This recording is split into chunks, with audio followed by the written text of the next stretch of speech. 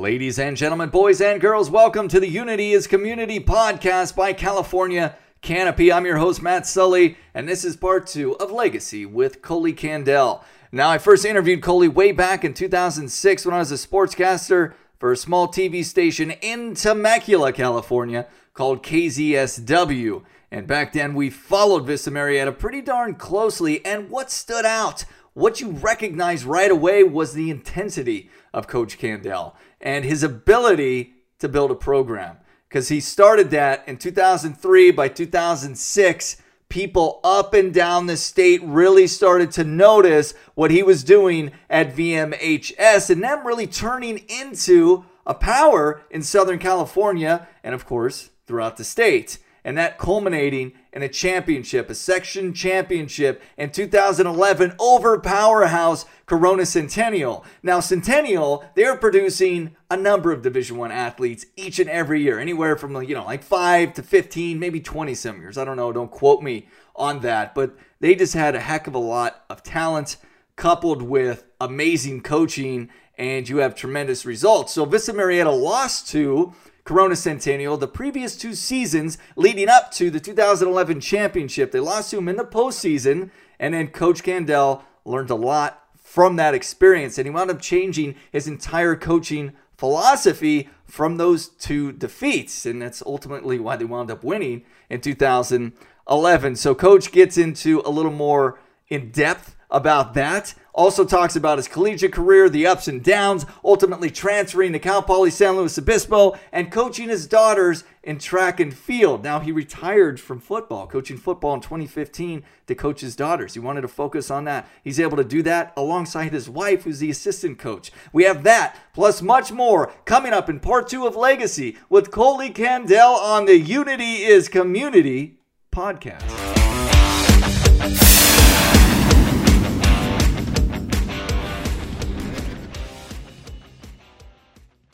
So you go to University of Oregon straight out of high school. And, obviously Oregon's the best, if not the best, one of the best track and field schools in the country. Was that the biggest draw?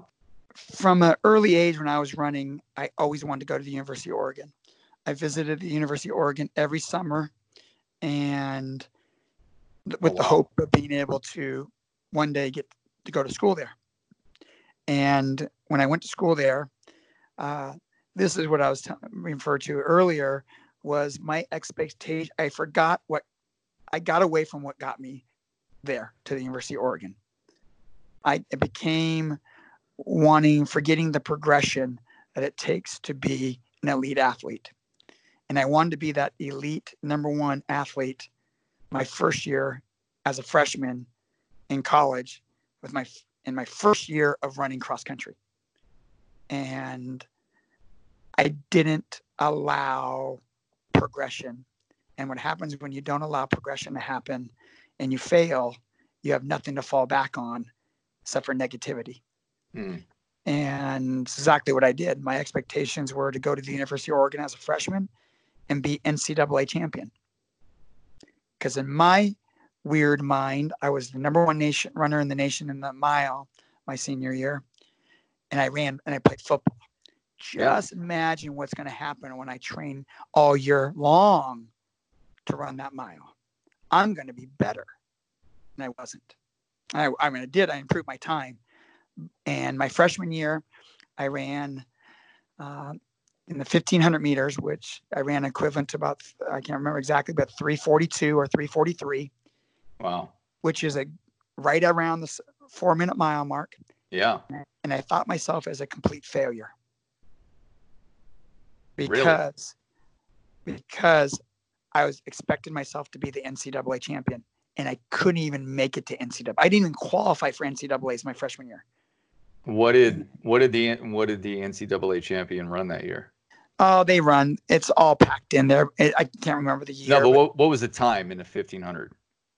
It's so tactical. Sometimes it's even slower than that, but you have to run 140 or 342 low to even qualify to get to the NCAAs. And the fastest person probably ran 336, 337. But in my warped mind, I didn't allow myself to um, progress and make goals along the way that met the need of progression towards being NCAA champion.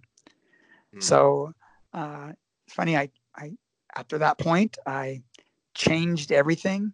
I went and lived in altitude for all the summer. I did. I just put so much pressure on myself to be something that I wasn't ready to be, that I actually, kind of started to run myself out of the sport, because I'd lost everything I'd had in high school: the confidence, the edge, the fun, and it became something different. It became a job, and as soon as it became that, I never made the big jumps that I thought I could. So at that point, you weren't excited to go train. No, I was excited to train. It's funny. It's people that are motivated, they'll train, but they won't train the correct way. Okay. And it's not, and this is what I learned in coaching. It's not what you do.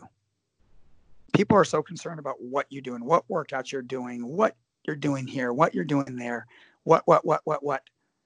And it's not, what has nothing, I shouldn't say nothing, what has something to do with it, but it's not the main thing that has something to do with it. It's how you do it is the main factor on what you do. So I was worried about all this what stuff, what I was doing, training at altitude, training this, training that. I never focused on the how. How my mind was, how my mindset was, and I thought if I just did more and more and more and more, that was going to equal success. And what happens is more does not equal success. How? So what happened your sophomore year? Sophomore year, I actually went back to the University of Oregon. I made the cross country. Here I was, never ran a cross country in my life. The second year, I remember I was in such good shape in August. I was in so better shape. I worked so hard because I was going to now change everything. Nothing worked last year. So I changed everything, and I ran well in cross country a little bit. Then I faltered at the end of the year. And I just, as a result, put myself in a dark place as an athlete of questioning what you do and and once you go there, it's really hard tough to get out. You can't. And I knew I had to make a change. And that change was to come back to California and come closer to home. And I went to Cal Poly San Luis Obispo, and I went there because the coach that was just there was he was just no nonsense. Okay. And so was your wife at home, or she was off? She was off. She was at UCLA. She was at UCLA. Okay. She was at UCLA doing. My future wife at that point was out UCLA doing. So it brought you guys. It brought you guys within a couple of hours of each other. Yeah, but we still had our separate lives. You know, running and our academics and everything was important. So we still had those, separation because of the importance of what was important in our life. And, still today, if I had to go back and redo my college experience, I'd go back I'd do the same thing I did, because it taught me so much about myself, because it was the first time I really failed, really utterly failed as an athlete. And as I struggled in all facets of my life. Coach, I want to dive into this a little bit, because on some level, I understand what you're talking about, and a lot of athletes out there understand that. And from what I'm taking from this, and you alluded to it, is that it affects not only what you do on the field, but off the field as well. And then it can hit at the core of who you think you are, right? And I don't know. Talk a little bit about that. What did you do to kind of get out of that place? But before you do that, how are you feeling when you lost your confidence? When you completely lose it. I mean, there's situations that you lose it and then gain it back and lose it and gain it back. This was a complete, man, I got to reevaluate what I'm doing and how I'm doing it. And it's interesting for my running career, even though I went to Cal Poly San Luis Obispo and I was All-American there and I did some good things there, I just never, ever got that back. In terms of the edge it takes to be the elite at something. Yeah. I just never got it back. It didn't come back. And it only came back when I figured out, this coaching thing. And that's when I feel like the first time it came back a little bit in terms of, getting that edge back of knowing what to do, when to do it, and letting it just naturally happen. But, so it didn't come back at Cal Poly where you were an All-American? I was All-American. And, at that point, Cal Poly San Luis Obispo was Division II. So the standards were a little bit lower. Okay. The quality was still there, but So you didn't. Okay. I want to coach. Okay. I want to dive into this. So even though you're an All-American, you're like, well, it's not against the quote unquote best. So you weren't able, and I want to ask this question too. Was it about feeding the ego to a point? You get that high of success, right? And that feeling you want to continually replicate. And you work. And if it's not there by way of failing, right, not winning, not producing, then it can kind of put you in a place where you don't feel good. And I know that's how it was. That's how it was for me. For you, what was that like? And then Coach, it really just seems like, well, I didn't do this at the highest level, so it doesn't mean as much. Am I right or wrong with that? Yes and no. Okay. I remember at the time, because you can always reflect back on now and tell the real story. But at the time, I was doing my thing. I didn't know any different. I was trying to get back to where I wanted to be. And getting back to pursuing the goals and aspirations I set forth. And then it came a point of realizing, I'm not going to get to that point. And that was for me. What else can I do to affect people? And real quick, did you have Olympic dreams? When I was younger, I thought that was the progression. And I should have had that progression. I don't say that was wrong. My problem was I took too big of a jump expectation-wise from going out of high school into my freshman year. And there's no one to point a finger to. There's no one to blame. There's no one to understand. It was solely just me being me and making a mistake. And I want to point this out too. That's not physically. It was emotionally. It was your mentality, your mindset. Yeah. So and we can talk about this in a minute, but what would be the biggest advice, or what do you tell your student athletes as it pertains to that? And is that why the resting, as you talked about resting more than you train sometimes, is that kind of where that plays a role? Is that where you develop that philosophy? Yeah, and that's the process of being. The words that come often out of my mouth are patience and progression. Be patient understanding that we're not we're not going to build a facade of a structure here. We're going to actually build a structure that's going to last, the test of time. We're building something that's going to be there for as long as we want it to be there. And it's not made in a day. And it's not made with one great workout. It's not made with one great race. And so we use those words a lot, along with the word I think I've repeated 3 or 4 times is keep the main thing the main thing. And that, what does that mean is I talk to our athletes and what is the most important thing that we can do this year? And usually 9 out of 10 times a kid will come up with something that's towards the end of the year. Okay. If that's what's important, then that's the main thing. And then kind of use it against them the entire year.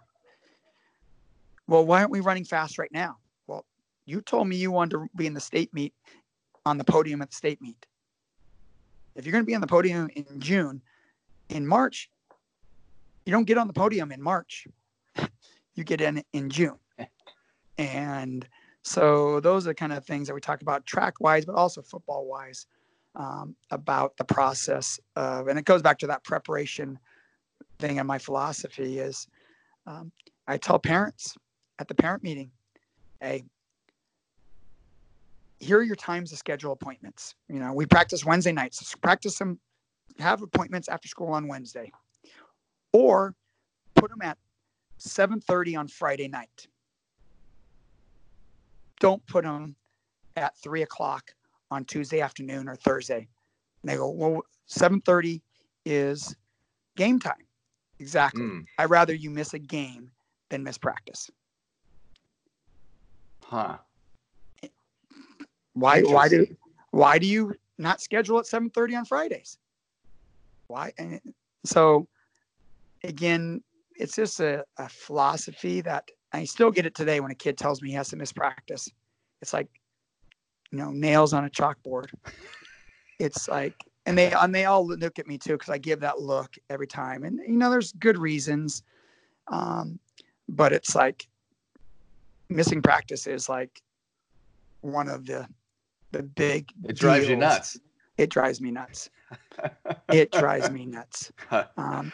Hey, well, that's a perfect segue into coaching. And I want to talk about what you brought up earlier, Coach. Playing Centennial for the first time, where that transformed your philosophy. Was that what year was that? Was that 05, 06? Or was it early? I don't know. I think it was late 8, 9, or 10. I think it's somewhere around there. We and this was in the CIF finals? No, we played them the first time in the first round. Oh, okay. And they had a really, really good team. I mean, they are really good. And we played them the second round. And they whooped up on us.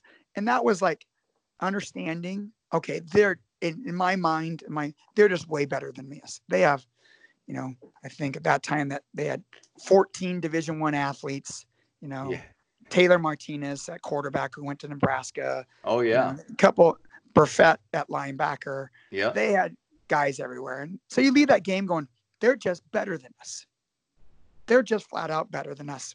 Not big deal. The second time we played them, and it was in the CIF championship game, they came to the realization that it doesn't matter where we line up. It doesn't matter how much time we spend in the weight room. It doesn't matter anything, because they're going to get from point A to point B faster than us, because that's how they practice every day. And at that point, I changed my whole philosophy on practice and how we look at practice. And that kind of jumped us into that run of 7 CIF title championship games in a row, because we changed how we approach practice. So specifically, what did you do differently? The emphasis was how fast we can do something more than how well we can do something. It sounds weird. No. How fast you can do something. It's hard to teach coaches too, especially coaches that have been coaching for a while. Right. What you tell them is not important as how fast they can get from point A to point B. And they didn't quite understand that. It took us a while, but after Centennial, it didn't matter where we lined up our dudes. It didn't matter. We had a team that was good, and they just made us look really bad. And because they do this all year long. This is how they know life is as football. We are trying to learn how to do it in 1 week. And it's not, don't get confused on how fast you snap the ball. That's not that kind of what I'm talking about. It's Centennial has it when they snap the ball, everybody's moving so fast that they know exactly what they're doing. They're not thinking.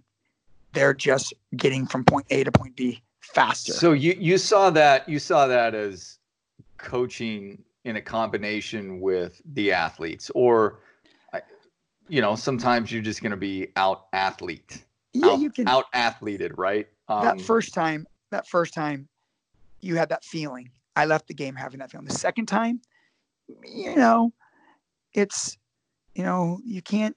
It wasn't about that. It wasn't about the athletes on the field and who had better athletes. It didn't matter. It didn't matter.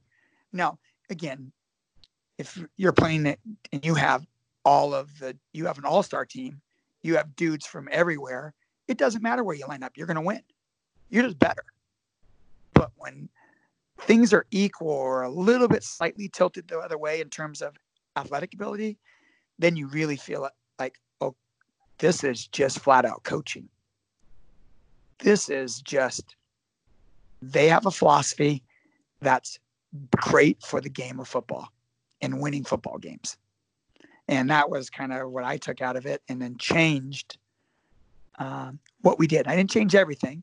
I just changed the order in which we taught things. Because everybody usually teaches how to do something and then how fast to do something. Well, if you understand human programming, is that if you teach a kid how to do something 50 times a certain way, and then you tell them to do it faster, it's not going to get much faster because their mind is already programmed how fast they're going to do it based on how they did it the first 50 times. What we now do, changed it to, is don't care what they do, program to do it fast, and then teach the what after. So everything they know is just at this speed. Okay. And so it has some pluses and minuses, but that was kind of the changeover that kind of led us to that and how hard we practice. I mean, so when you, and I'm sure you've done this, when you went back and looked at film from that season, the second time you played Centennial, compared to the following season, of the speed in which you guys were getting after it during games, how much of a difference, in your opinion, was there? It was a huge difference. It wasn't, it allowed us to have a chance to compete with a team like Centennial. We were young in the philosophy, and they'd lived in the philosophy for a decade already. And so we were playing catch up. And what we did is we practiced Centennial all year long. We practiced against the Centennial offense 5 minutes every day in every practice for the entire year, just to have a chance. Right. Because you knew you were going to see them. Just to have a chance, because first year we didn't have a chance. It was like, oh, it doesn't matter. We got to change what we're doing, not change, our dudes. We're going to get the guys that we have are the guys that we have. We got to get them to play like this just to have a chance, just to be considered. So that was kind of our changeover in my philosophy of coaching. And I kind of carried it all the way through until I stepped away from coaching football. It's because most times our kids would come off the field of a game and go, Coach, practice was harder than that game. You're like, yes, that's kind of, and that's because that's what we did. We started that from the second we walked in the weight room in January and carried it all the way through. Our kids just didn't know anything different. And they'd go to college and they go, Coach, no one knows how to run. coach, the coaches get mad at them when they don't have to teach them how to run. It's like, this is just how we played football, and this is just what we did. This is what football practice was. That's got to make you feel real good when your athletes are coming back from big time Division I programs and telling you this, right? Yeah. And it was also the philosophy that I also knew the game, that I'm preparing these kids for the next level. At that point we'd had 47 kids get Division I scholarships, and all 47 of them played for the team they went to, the school they went for. Really? They all played. No one dropped out. No one washed out. No one. Now, two of them transferred schools, but they all played. They all knew how to play the game. And that was kind of the most proud thing, was that what we're doing is what the college wants them to be prepared for, because our kids are going in prepared to play college football. This is what, and we got that feedback because the kids would say, Coach loves me. I'm already doing what he wants me to do. Nice. He said I can teach you the game, but I can't teach you how to play fast like you're playing already. The hard part's over. And so they'd find themselves on the field, or they'd find themselves, and our kids would go back, Coach, I'm just doing what we did. I wasn't even the hardest worker in high school. And now I'm considered the hardest worker in college. So they're getting these accolades and coming back and feeling confident that they were being prepared the correct way, which the colleges wanted them to play. Wow. So anyways, and just getting back to Centennial here. So in 2011, you guys beat them in the CIF championship game, correct? Yep. And how did that feel? It felt like we made the right decision. Because the year before we just absolutely got Coach, didn't you feel awesome? Like, how good did that feel? It felt incredible. Anytime you do something, you put a plan in place and it works out, you kind of feel really good. But especially to beat them, because they were the whole reason why you changed your philosophy with what you were doing, right? And the culmination of, yes, we did it, yes. Or you were, okay, now I'm getting back to your original answer. Okay, now I get it. You're like, okay, it was the right decision. But you were able to celebrate, right? It was more, yeah, we definitely celebrated. And it was one of those moments where you went, because when you first come to a new school, and we came to Vista Marietta, opened up in 2003, and you're like, oh crap, we got to play Centennial. If we're going to win a CIF title, we got to beat Centennial. And then in track, you're like, oh no, we got to beat Long Beach Poly, who had been on this huge run of CIF champions and state champions. We're like, we're never going to win a CIF championship here at a brand new high school in Vista Marietta, out in the middle of nowhere. And then you start chipping away and chipping away and chipping away. And you realize that you are at that level. So, beating Centennial that 1 year was great to win the championship and great to beat them, but it was more of the competitive. They challenged us, we challenged ourselves, and we rose to the challenge.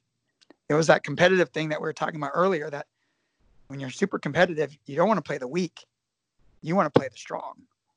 You want people that make you do things differently, that make you change what you do. And that's kind of the,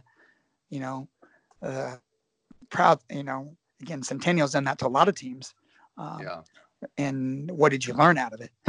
And that was more the proud thing of understanding that it was the right choice. We did make the right choice. We practiced for Centennial. We practiced this. Our kids, the week of, they'd already been practicing for 6 months for this game. They knew what they were going to do. But if you watch that game, it still doesn't matter. Centennial does it so much better that they still can hurt you. But your kids start doing it, and it's nothing. It's normal.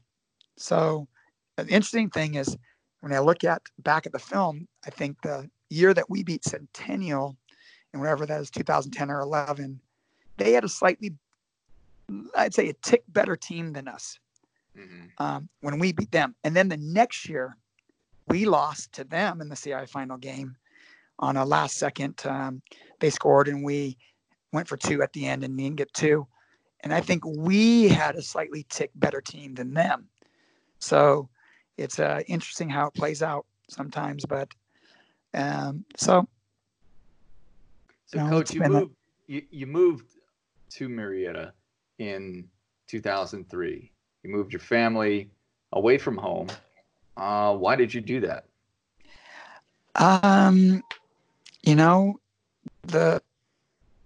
The honest reason was that we were living in Carpinteria, half a block from the beach in a 2-bedroom condo. And we're like, we're going to have to live in this condo for the rest of our life, or we can buy a $1 million 3-bedroom, 1.5 bath fixer-upper in Carpinteria, and both of us work forever, or we can make a change. And at that point, the change was kind of the best option. I was going to be my 8th year of teaching at that point. And so we knew the athletic director that was coming down to Vista Marietta. That was Coach Moore? And Ray Moore. And we're like, wait a minute, why is Ray Moore leaving where he has it rolling at Diamond Bar? Why is he moving to go to a brand new school? And what does he know that we don't know? And my parents had lived down here at this area when it was nothing. And I'm like, I remember time visiting, I'm like, there's no way in heck I'm ever going to move to Marietta. You know what's funny? I said the same thing. There's no way. Until I moved. Well, and so then we moved down here, and we just figured out that it was perfect. Marietta is perfect for bringing up kids, young kids. Yep. Now, once you get older kids, it's probably not the place to be. It's a little, dead. But we just came at kind of the right time, and we're able to, raise our kids there. My wife didn't have to work; she could stay at home because we'd sold our condo, in Carpinteria, and housing prices were way cheaper here. So it allowed her to stay at home, and a lot of benefits that we took at that time just to take advantage. And we just got super lucky in finding a school that kind of had similar philosophies of how important the 3 A's are.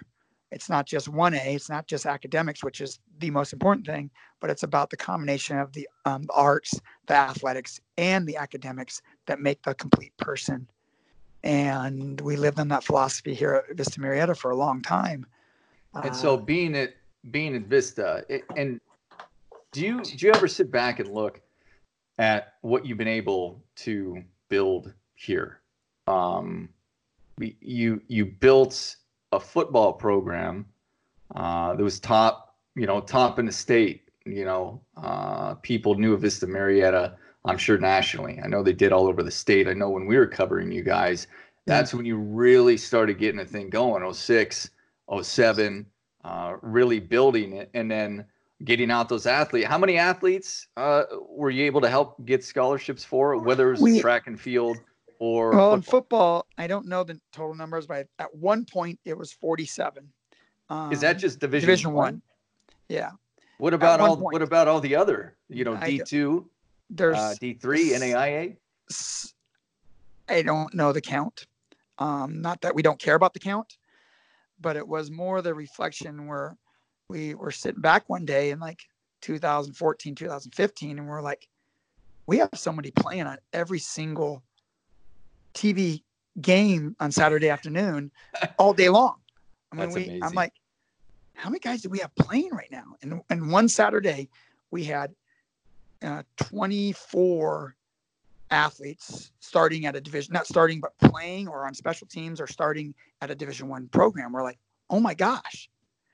We started counting them. And then we went, okay, how many guys before that? And then we're like, oh my gosh, all these guys played. Because what we hear all the time from the college recruiters is that they're trying to get 40%. 40% of their kids that they recruit in a recruiting class, they hope to play one play for their team, their school during their 4 years in college. I'm like, 40%? He goes, yeah, that's a great number. A lot of schools are under 40%. I'm like, so then we went, Coach, we're talking to each other. I mean, we're at 47 for 47 right now. That's pretty darn good. and then, of course, 2 kids transferred, and we're like, God. Yeah. You know, because we were, you know, when we were batting 100% for kids going to the school and playing for the school they went to, and finding a way to get on the field. And you're like, so that was, you know, that's, I knew that number. After that point, we don't count. It's just like building something. I don't really reflect back to things that we've done in the past. Well, I use it as a point to make to the kids that thousands of kids before you have done it, thousands of kids have found a way to overcome adversity, thousands of kids before you have find a way to overcome it and be successful. But we really don't go back and say, man, I can't believe we did this. And it's not, we're always looking for the future and what we need to improve to make changes for the future. At least what I do. I don't think back of anything that we did was special. I just think back at what we did was what we were supposed to do. Coach, as an outsider looking in, because I came up from San Diego. I didn't know much about sports in the Inland Empire, let alone in Southwest Riverside County, right? And as I started covering the athletics here in the local area, you realize, you're like, whoa, like these teams are really good, and there's a surplus of talented athletes. And what I want to just point out is that your football program, and this is my perspective, really put this area of Southwest Riverside County on the map throughout the state. Because you look at San Diego, before San Diego looked at, this region, like, oh, whatever, we're going to go smoke those teams, right? In a preseason. Orange County, LA, they said the same thing, right? You knew that, but then because you're coming in from Carpenter, like, you knew that, you probably looked at, well, it's not going to be that good. In my opinion, you're the one who turned all that around. Like, you're the one who really started rocking and rolling with that and changing the perception of everybody from all over Southern California and up and down the state. So that's my perception as an outsider looking in. You were the person that really did that because you built such a solid program, just a really solid program. And I'm sure there's many other people that feel the same way. I don't see it that way. I don't, that wasn't my purpose and intention. I just looked, still what I do today, I love to hear what people that are successful over and over and over again, and what they do and what they say and how they interpret things. People that are one-hit wonders that are successful because they have talent, they obviously, that's okay. But I get the most out of people that have been successful over and over and over and over. And you look at, okay, what are they doing? What are they saying? How are they talking to their kids? How are they making their kids feel? How are they, developing kids? And those are the kinds of things that, that I enjoy. So who did you look up to, or who did you research as a coach or a professional that Well, you looked up to? well, And I mean, for me, I mean, Coach Logan at Centennial was mm, like, he was like, okay, this guy's got it figured out.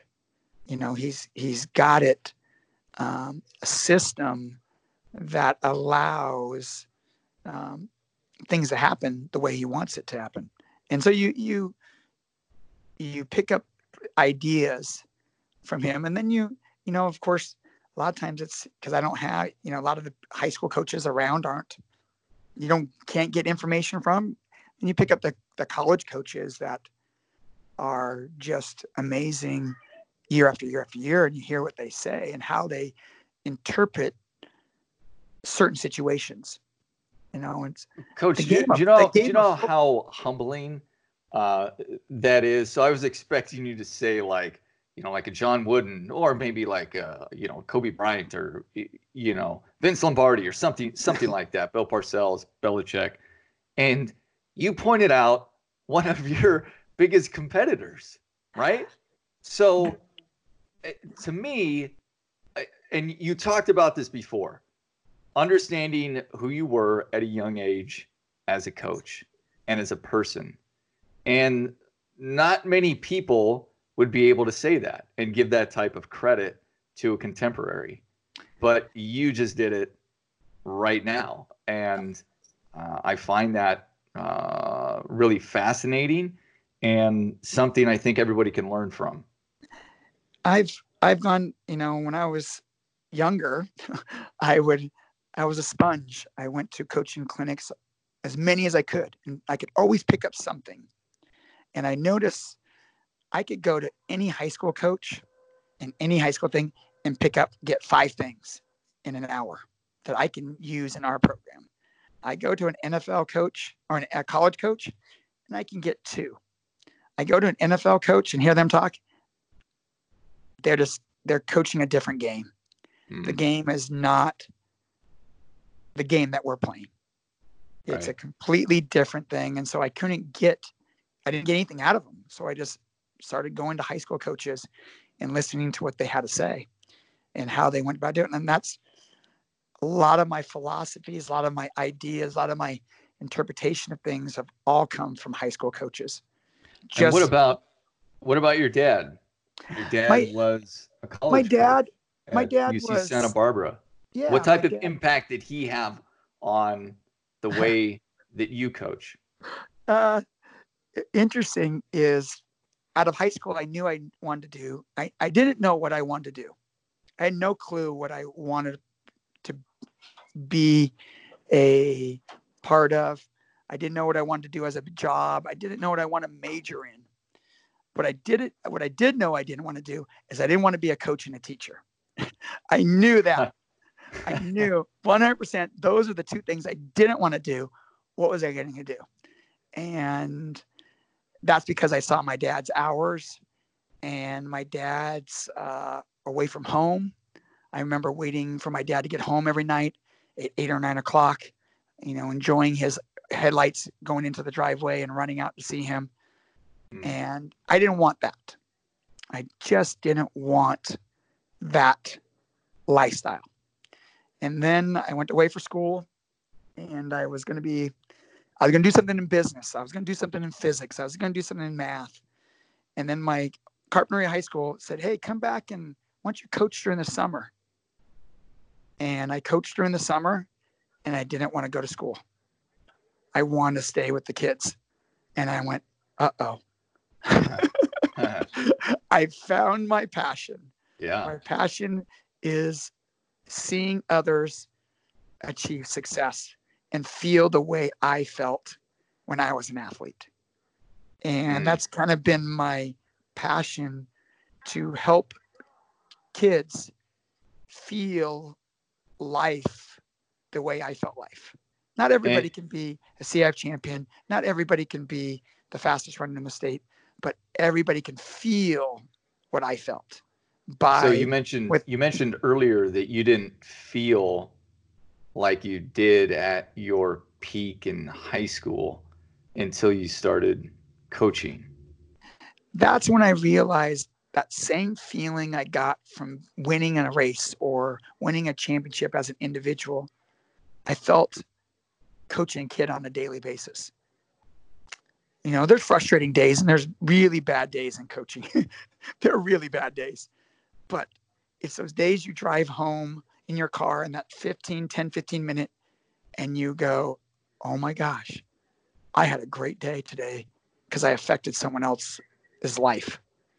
A light went on in learning a skill. A light went on in terms of dealing with adversity. A light went on of how to deal with a difficult situation. And that felt just the same as driving home in a car after winning a CIF championship game. Mm. It felt the same way. It was that, oh my God. And that's when it really got into my blood that I could teach and coach and have that same competitive spirit that I had being an athlete. I can do that as being a coach in different ways. Your competitiveness is now, can I get Johnny over there to do this? Yeah. Because Johnny doesn't want to do this. Johnny wants to do something his own way. If I can get him to do it, that's a competition won. That's just kind of how I segmented it. And then it's, influencing people to be the best version of themselves. Understanding that the sport that I'm coaching is going to end. For most of these kids, for 95% of them, it's going to end in 3-4 years. Yeah. For a couple extra ones that are 5% or 1% are going to do it for another 4. And then that career is going to come to an end. And then we're going to have 60 to 80 years to do what? To do what? To fall back on what? And my way I coach is no different than the way I played the game. The only difference is when I played the game, I never spoke. I was quiet as can be, smiling. And now I have to use words and body language to get points across. So getting points across with your student athletes can be challenging, especially when they're your own kids. Yeah. So you've had the opportunity of coaching your daughters at the high school level, and you had that one season in 2018. Is that correct? Last year, 2018, I had both my daughters. One was a freshman, one was a senior. Is that what it was? Yep. And so on top of that, so you have both kids on the same team, right? But a few years prior, you elected to retire from coaching football. And I read that you were driving home one day, and don't quote me on this, but you were driving home one day and you're like, well, what am I doing? My kids are going to be here. I'm only going to have one chance to be with them every day and to coach them, but not only coach them with you being their coach, but also with your wife. So yeah. What was that dynamic like when you realize, hey, I'm going to be done coaching football because I want to be with my family. I want to coach them. And then the other part of it, hey, we got to do it as an entire family. And that was exactly how it happened. I was driving home one day and I went, and it's not sounds horrible, but I didn't want my kids to be me looking in the window, waiting for my dad to get home at 8 or 9 o'clock. And I'm like, I get one opportunity, one chance to coach, to be with my kids, my 2 girls. And I have a girl coming in a year, and my daughter at that point was only a sophomore. And so I said, you know what? I'm going to give up football for a couple years until my daughters graduate, and I'm going to coach them in cross country. And exactly what I did. And then I kind of made that decision like probably week 3 of our football season, and didn't tell anybody until we unfortunately lost in the CI final game. And I'm like, okay, I'm driving home. I'm upset. This will be the last football game I'll coach for a while, because I'm going to coach my daughters. And I made that decision there. And interesting, it's one that the last year being at NXN and having our great year, being second in the state and being 2 points or 3 points away from winning a state championship. And you're talking about being able to qualify for the Nike Nationals. Yeah, well, we were second in the state. We almost got 3 points from being state champions, and then we went up to Nike Nationals, got invited, which was a huge deal. And my wife and I were the 2 head coaches. My 2 daughters were 2 of the 7 runners. You know, out of the 9 people we took, almost 50% of them were Candell's. And that was, we got an all expense trip paid for by Nike. Nice. But that was kind of the purpose icing on of the cake. Why I wanted to develop a program in cross country that would provide them what I want for every kid. And the crazy thing, if I had to do it over again, I wouldn't do it. I would not coach my own daughters. No. Knowing now, it's interesting. I would not do it. It was great for my wife and I to coach together. It was great for that experience. However, knowing now, I wouldn't do it again. And the reason why, is my daughters know me as dad. And that's all they've ever known me as. And they want dad. And they don't want Coach Candell. Mm. And maybe if I had boys or if I had a different mentality of my girls, but my girls couldn't differentiate, and still can't because I'm still coaching one right now, to differentiate Coach Candell and dad. Mm. They can't see me as Coach Candell. They still think I know nothing. They still think everything I say is wrong.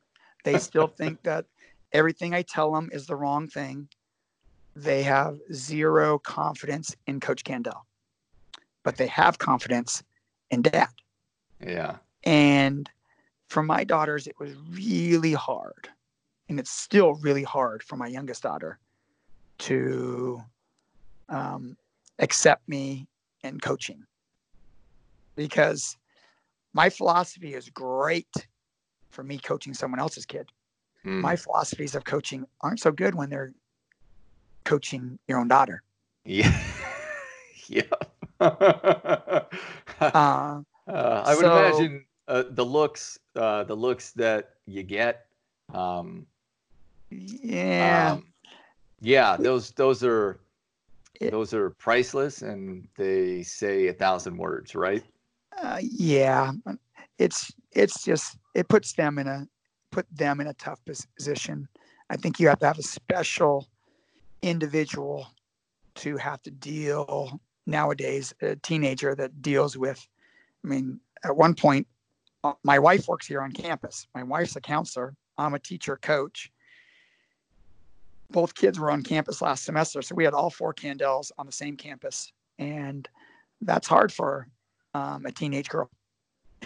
It's really hard because everybody knows your dad. Everybody knows your mom. And they're just they could be just right around the corner. Right. So it's just something that it's one of my, I don't know if we call it a regret, but something I would definitely do differently if I knew now. Well, if I knew Coach, then what I know now. Do you think, 10 years from now, your daughters are going to look back and say, thank you?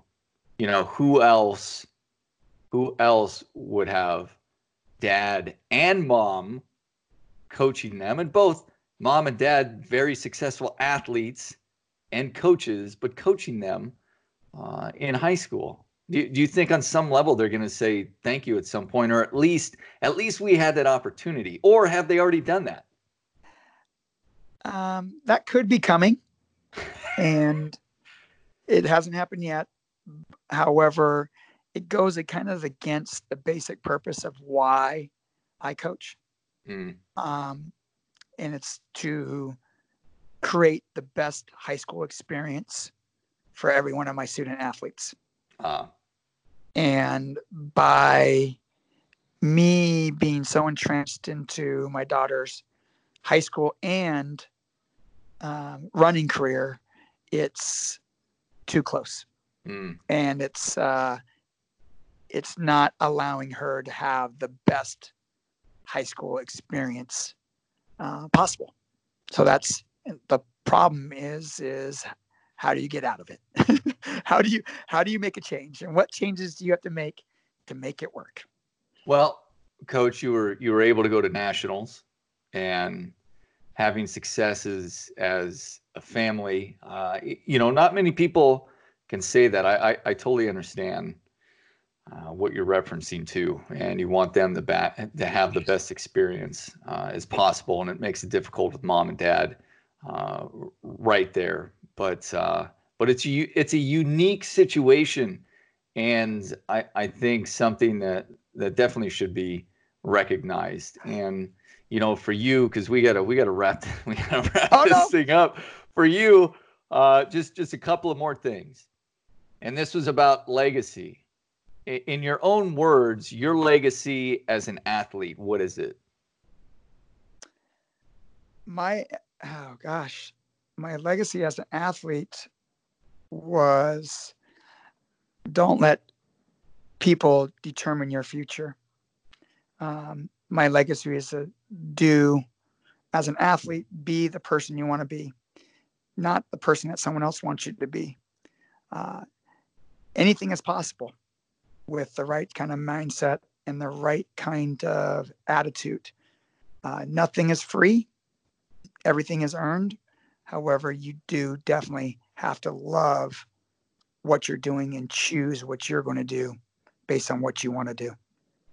And as an athlete and as a coach, what do you tell kids that want to play at the next level? I know from my experience, you have to want it really bad to sacrifice so much. But what do you tell kids who really want to play at the next level or compete at the next level? That to be successful at the next level, it's a process. It's not who you are right now. You're building the person that you're going to want to be in 4 years or 3 years or 2 years. You are not the best version of you right now. And how do you progress yourself to being the best version of you in 4 years down the line? And it's just simple. We talk about to those kids is everything is important. The way you put your socks on, what you wear, the food you eat, the water you drink, everything is important to the outcome of what you want to get. And it's a process. And we talk to all our kids this way. Some of the processes, no matter if you do everything right, no matter you do everything perfect, you're still never going to get to the highest level that you need in order to play at that level. And that's hard pill to swallow for a lot of kids. That, even though you do everything, but the thing is, the most important thing is being the best version of you. What is the best version of you? Would you say that's your legacy as a coach? Being the best version of my yourself? Legacy of a coach, and you talk to my kids, that would be my purpose of what my kids are, I think I'm teaching. But what kids come back and tell me all the time is, Coach, you taught me how to practice. You taught me how to do the hard things. You taught me how to do things you don't want to do and do them every day. That's what you taught me. So sometimes you think you're teaching one thing and you're leaving a legacy one way, and they're picking up something else. But and that's just the reality as a coach, is they're always watching, and and the kids are smarter than you ever can possibly think. They know when you're faking it. They know when you're telling the truth. They know when you're honest. they know when you are trying to be somebody that you're not. So, that's kind of what I've gone for one thing and I've hit another thing. And so your legacy as a husband and a father. My legacy as a husband and father is still being determined. It's still a work in progress. Something that, just like with my coaching as an athlete, I've had my good days, a lot of good days, and I've failed miserably, and learned from those mistakes. And the thing is, I'm every day trying to become a better father, a better husband, trying to figure out what works the best. And when you're coaching your own daughter, it's a challenge right now. I have every day of how to still be dad and make sure I'm dad without being coach to my daughter that's still at home. Well, Coach, thank you very much. We went over, but lots of good information, lots of good content here.